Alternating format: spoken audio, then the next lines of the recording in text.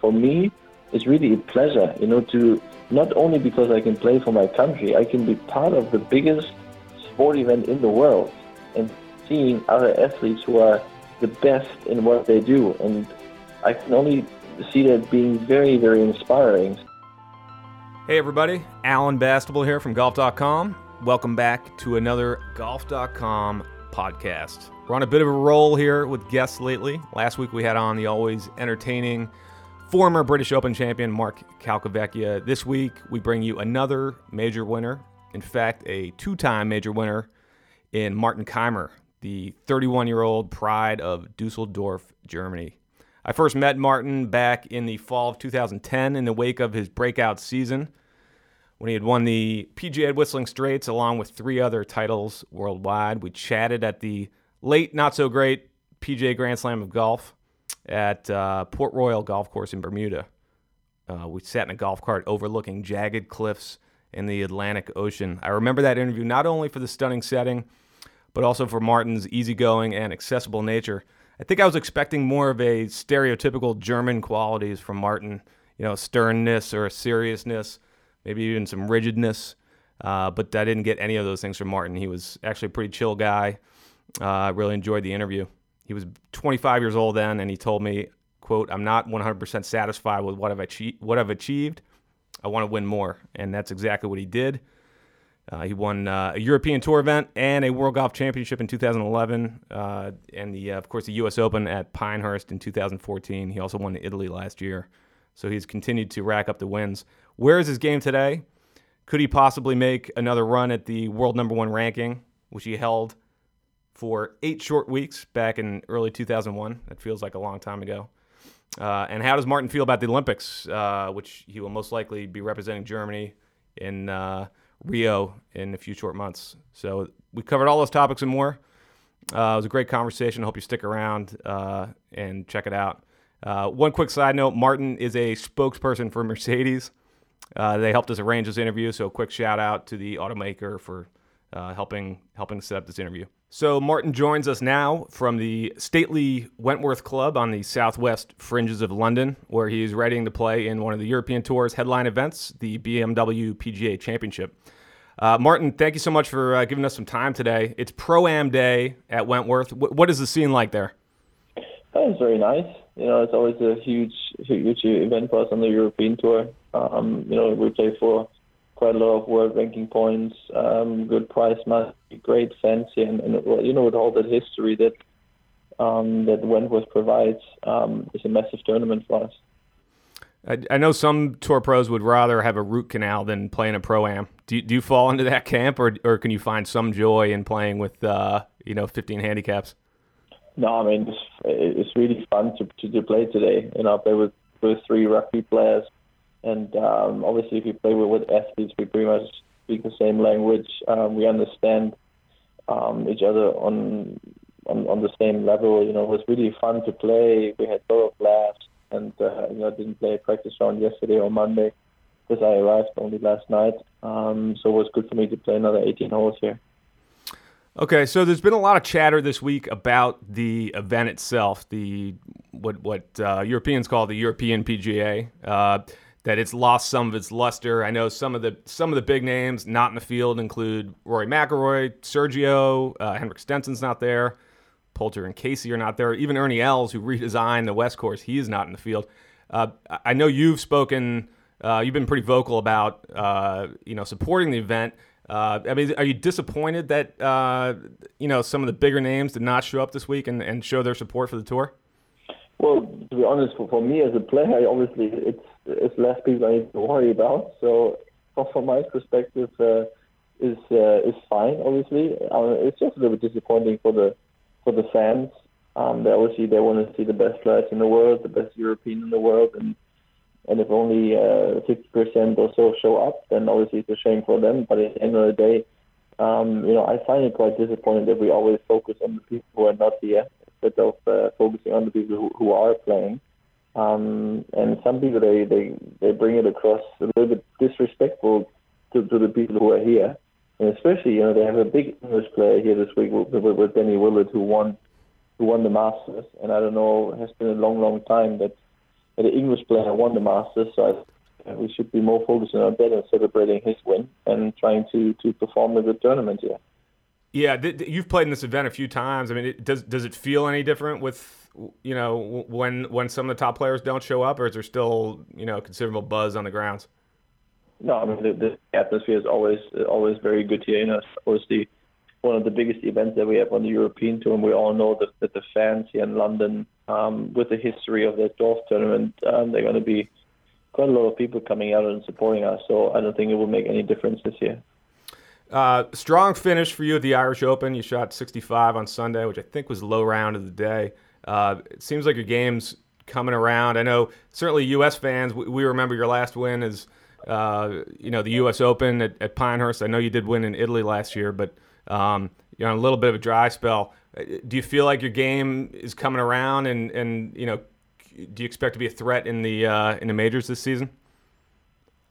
Yeah, I've been practicing quite a bit the last couple of months, especially on my short game as well. And the only thing that was different on Sunday in Ireland, that a few more putts dropped finally, and then obviously it creates a round like that. Playing-wise, I didn't play much different than the rounds before, but finally a couple of putts more dropped, and all of a sudden you have a 65 on the card. So I just look really forward to the summer now, because there are big tournaments coming up, and hopefully I can play them good enough that I can qualify for the Ryder Cup. Right. I know that we'll get to that in a little bit. I definitely want to talk about the Ryder Cup. You mentioned this summer. Obviously, it's going to be a really hectic schedule with the majors, Ryder Cup, and also the Olympics. When you do look ahead, is there one event in particular that they're obviously all important to you? Is there one that you've kind of circled twice on your calendar where you think you might have a good shot, or that you're in particular looking forward to? Well, there are really three highlights this year now coming up for me that I would love to win, or at least you can give it a go on Sunday afternoon, which is the British Open, the Olympic Games, and then obviously be part of the Ryder Cup team again, because you grow so much as a person and as a golf player when you compete in those big events, and I learned so much from my golf game, from my experience that I made at the Ryder Cups, and I would love to be on the team again, and hopefully I can help them to keep the trophy in Europe. Before we continue, here's another great podcast to check out, Beyond the Baseline, with executive editor of SI, John Wertheim. Tennis has returned to the red clay of Roland Garros for the 2016 French Open, and John is there on site this week in Paris covering the tournament, not only for SI but also for the Tennis Channel. Pretty plush gig. Last week, John broke down a tournament preview with former world number one Lindsay Davenport. You can check out that podcast and more from Wertheim at si.com/podcasts or on the app of your choice, including iTunes, Stitcher, and now Google Play Music. And now back to my conversation with Martin Kaymer. It's interesting that you mentioned the Olympics. As you know, not all the top players have embraced it. Several have pulled out. Even Rory McIlroy and Danny Willett this week voiced concerns about Zika virus. I mean, do you have any hesitation about heading to Rio for several days to play? Is there any concern in your mind about playing in the Olympics? To be honest, for me, it's very difficult to answer that question, because until now, I was just super excited about the fact that I can compete in the Olympic Games. Now, obviously, you listen to more and more players dropping out, but when you just mentioned Rory and Danny Willett, I didn't even know about it until you just mentioned it. So it makes me wonder, how serious is it really, and why is everybody pulling out? And I was just excited about being part of the Olympic Games, and I haven't really made any research, and I haven't worried too much about Zika. But obviously now it becomes more and more people think about it and talk about it more. So obviously I will think about it a little bit as well. But I would think it wouldn't change my opinion of going there. So yourself and Alex Cheka would be the two Germans representing your country, most likely, if the standings stay where they are over the next couple of months. I know Germany's not a huge golf country to begin with, but do you sense there'll be much interest from fans in Germany, or is it sort of just kind of another golf tournament? Well, it's very difficult to say, because there's no experience in terms of golf in the Olympic Games. And I think it depends a little bit on myself as well, how much I promote golf in Germany and the next 2-3 months until the Olympic Games.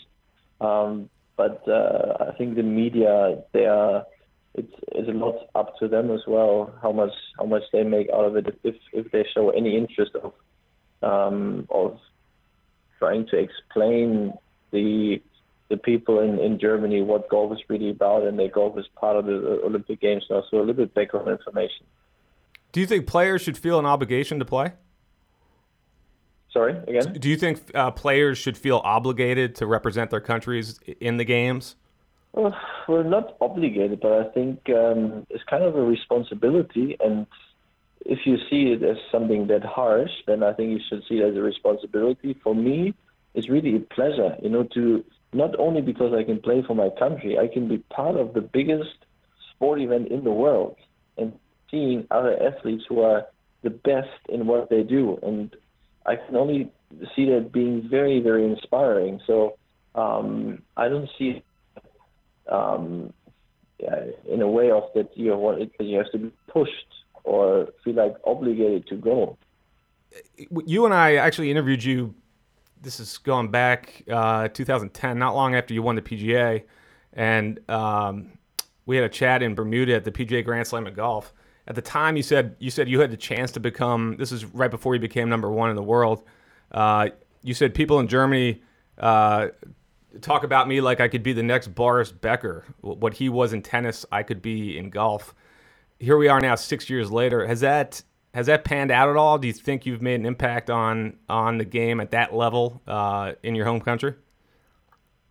I don't think on that level. I think therefore golf is still too little in Germany, and it's very difficult. I think through the experience the last 5, 6, 7 years that I made, golf in Germany is not really growing as much as I thought and as much as I wished.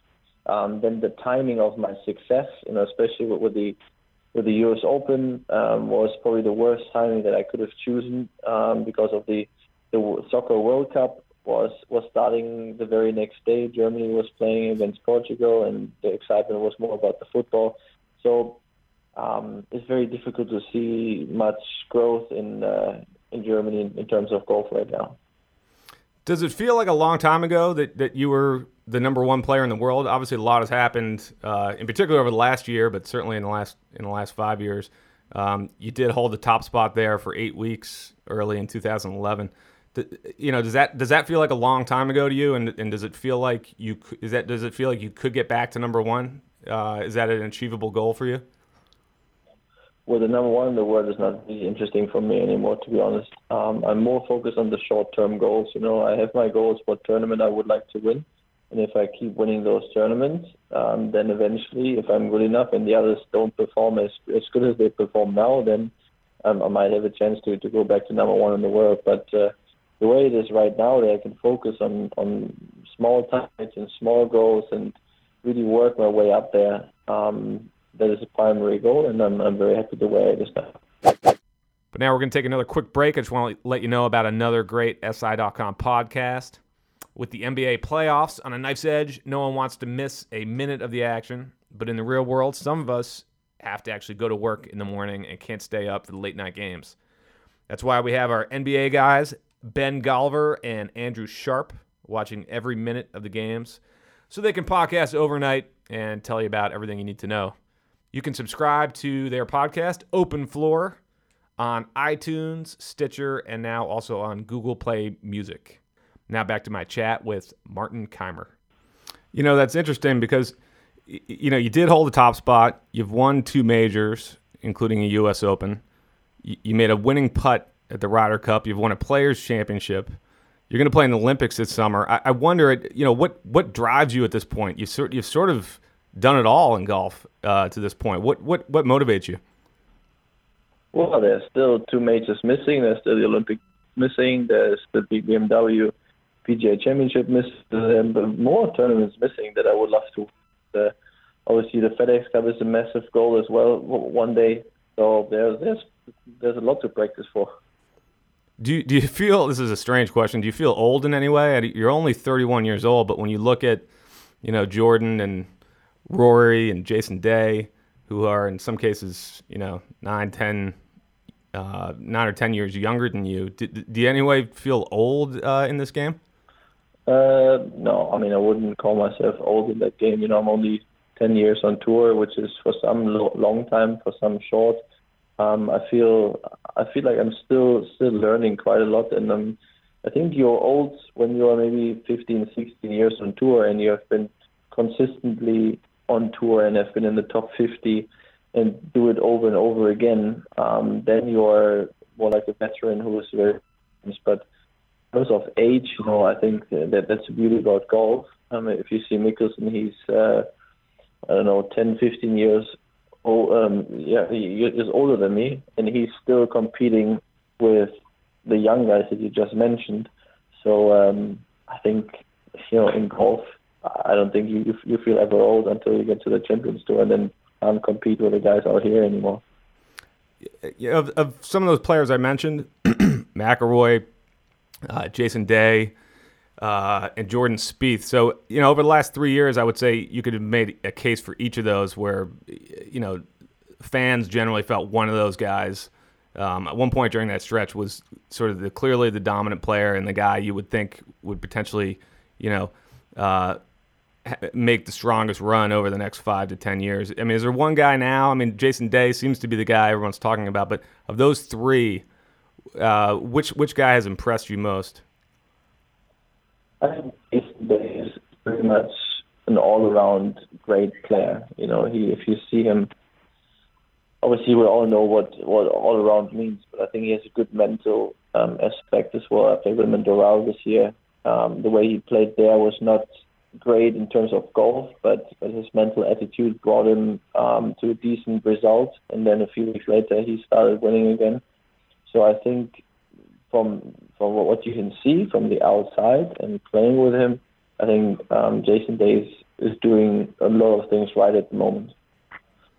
Martin, you mentioned the Ryder Cup a few minutes ago. I think you're about 18th on the points list at the moment. I know that's a goal for you this year. Is that are you checking the ranking weekly? Is it that important to you, or do you kind of just wait and see how things unfold this season? I actually checked for the first time on Monday, so a couple of days ago, where I'm actually standing.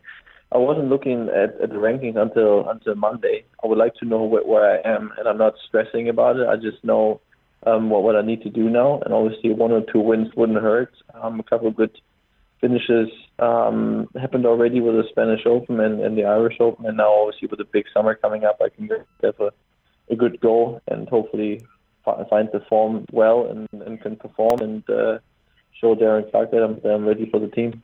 Okay. And if you do qualify, would you please promise to go easy on the U.S. this year? No. Thanks, Martin. Appreciate your time. That was my conversation with two-time major winner Martin Kaymer. I'd like to thank Martin for taking the time to join us all the way from London, and I'd also like to say thanks to everybody out there who's listening, wherever you may be. This podcast wouldn't exist if not for our loyal listeners, so we really appreciate you plugging in and downloading our pods on iTunes or at si.com podcasts. This is Alan Bastable signing off on another edition of the Golf.com podcast. We'll see you next week.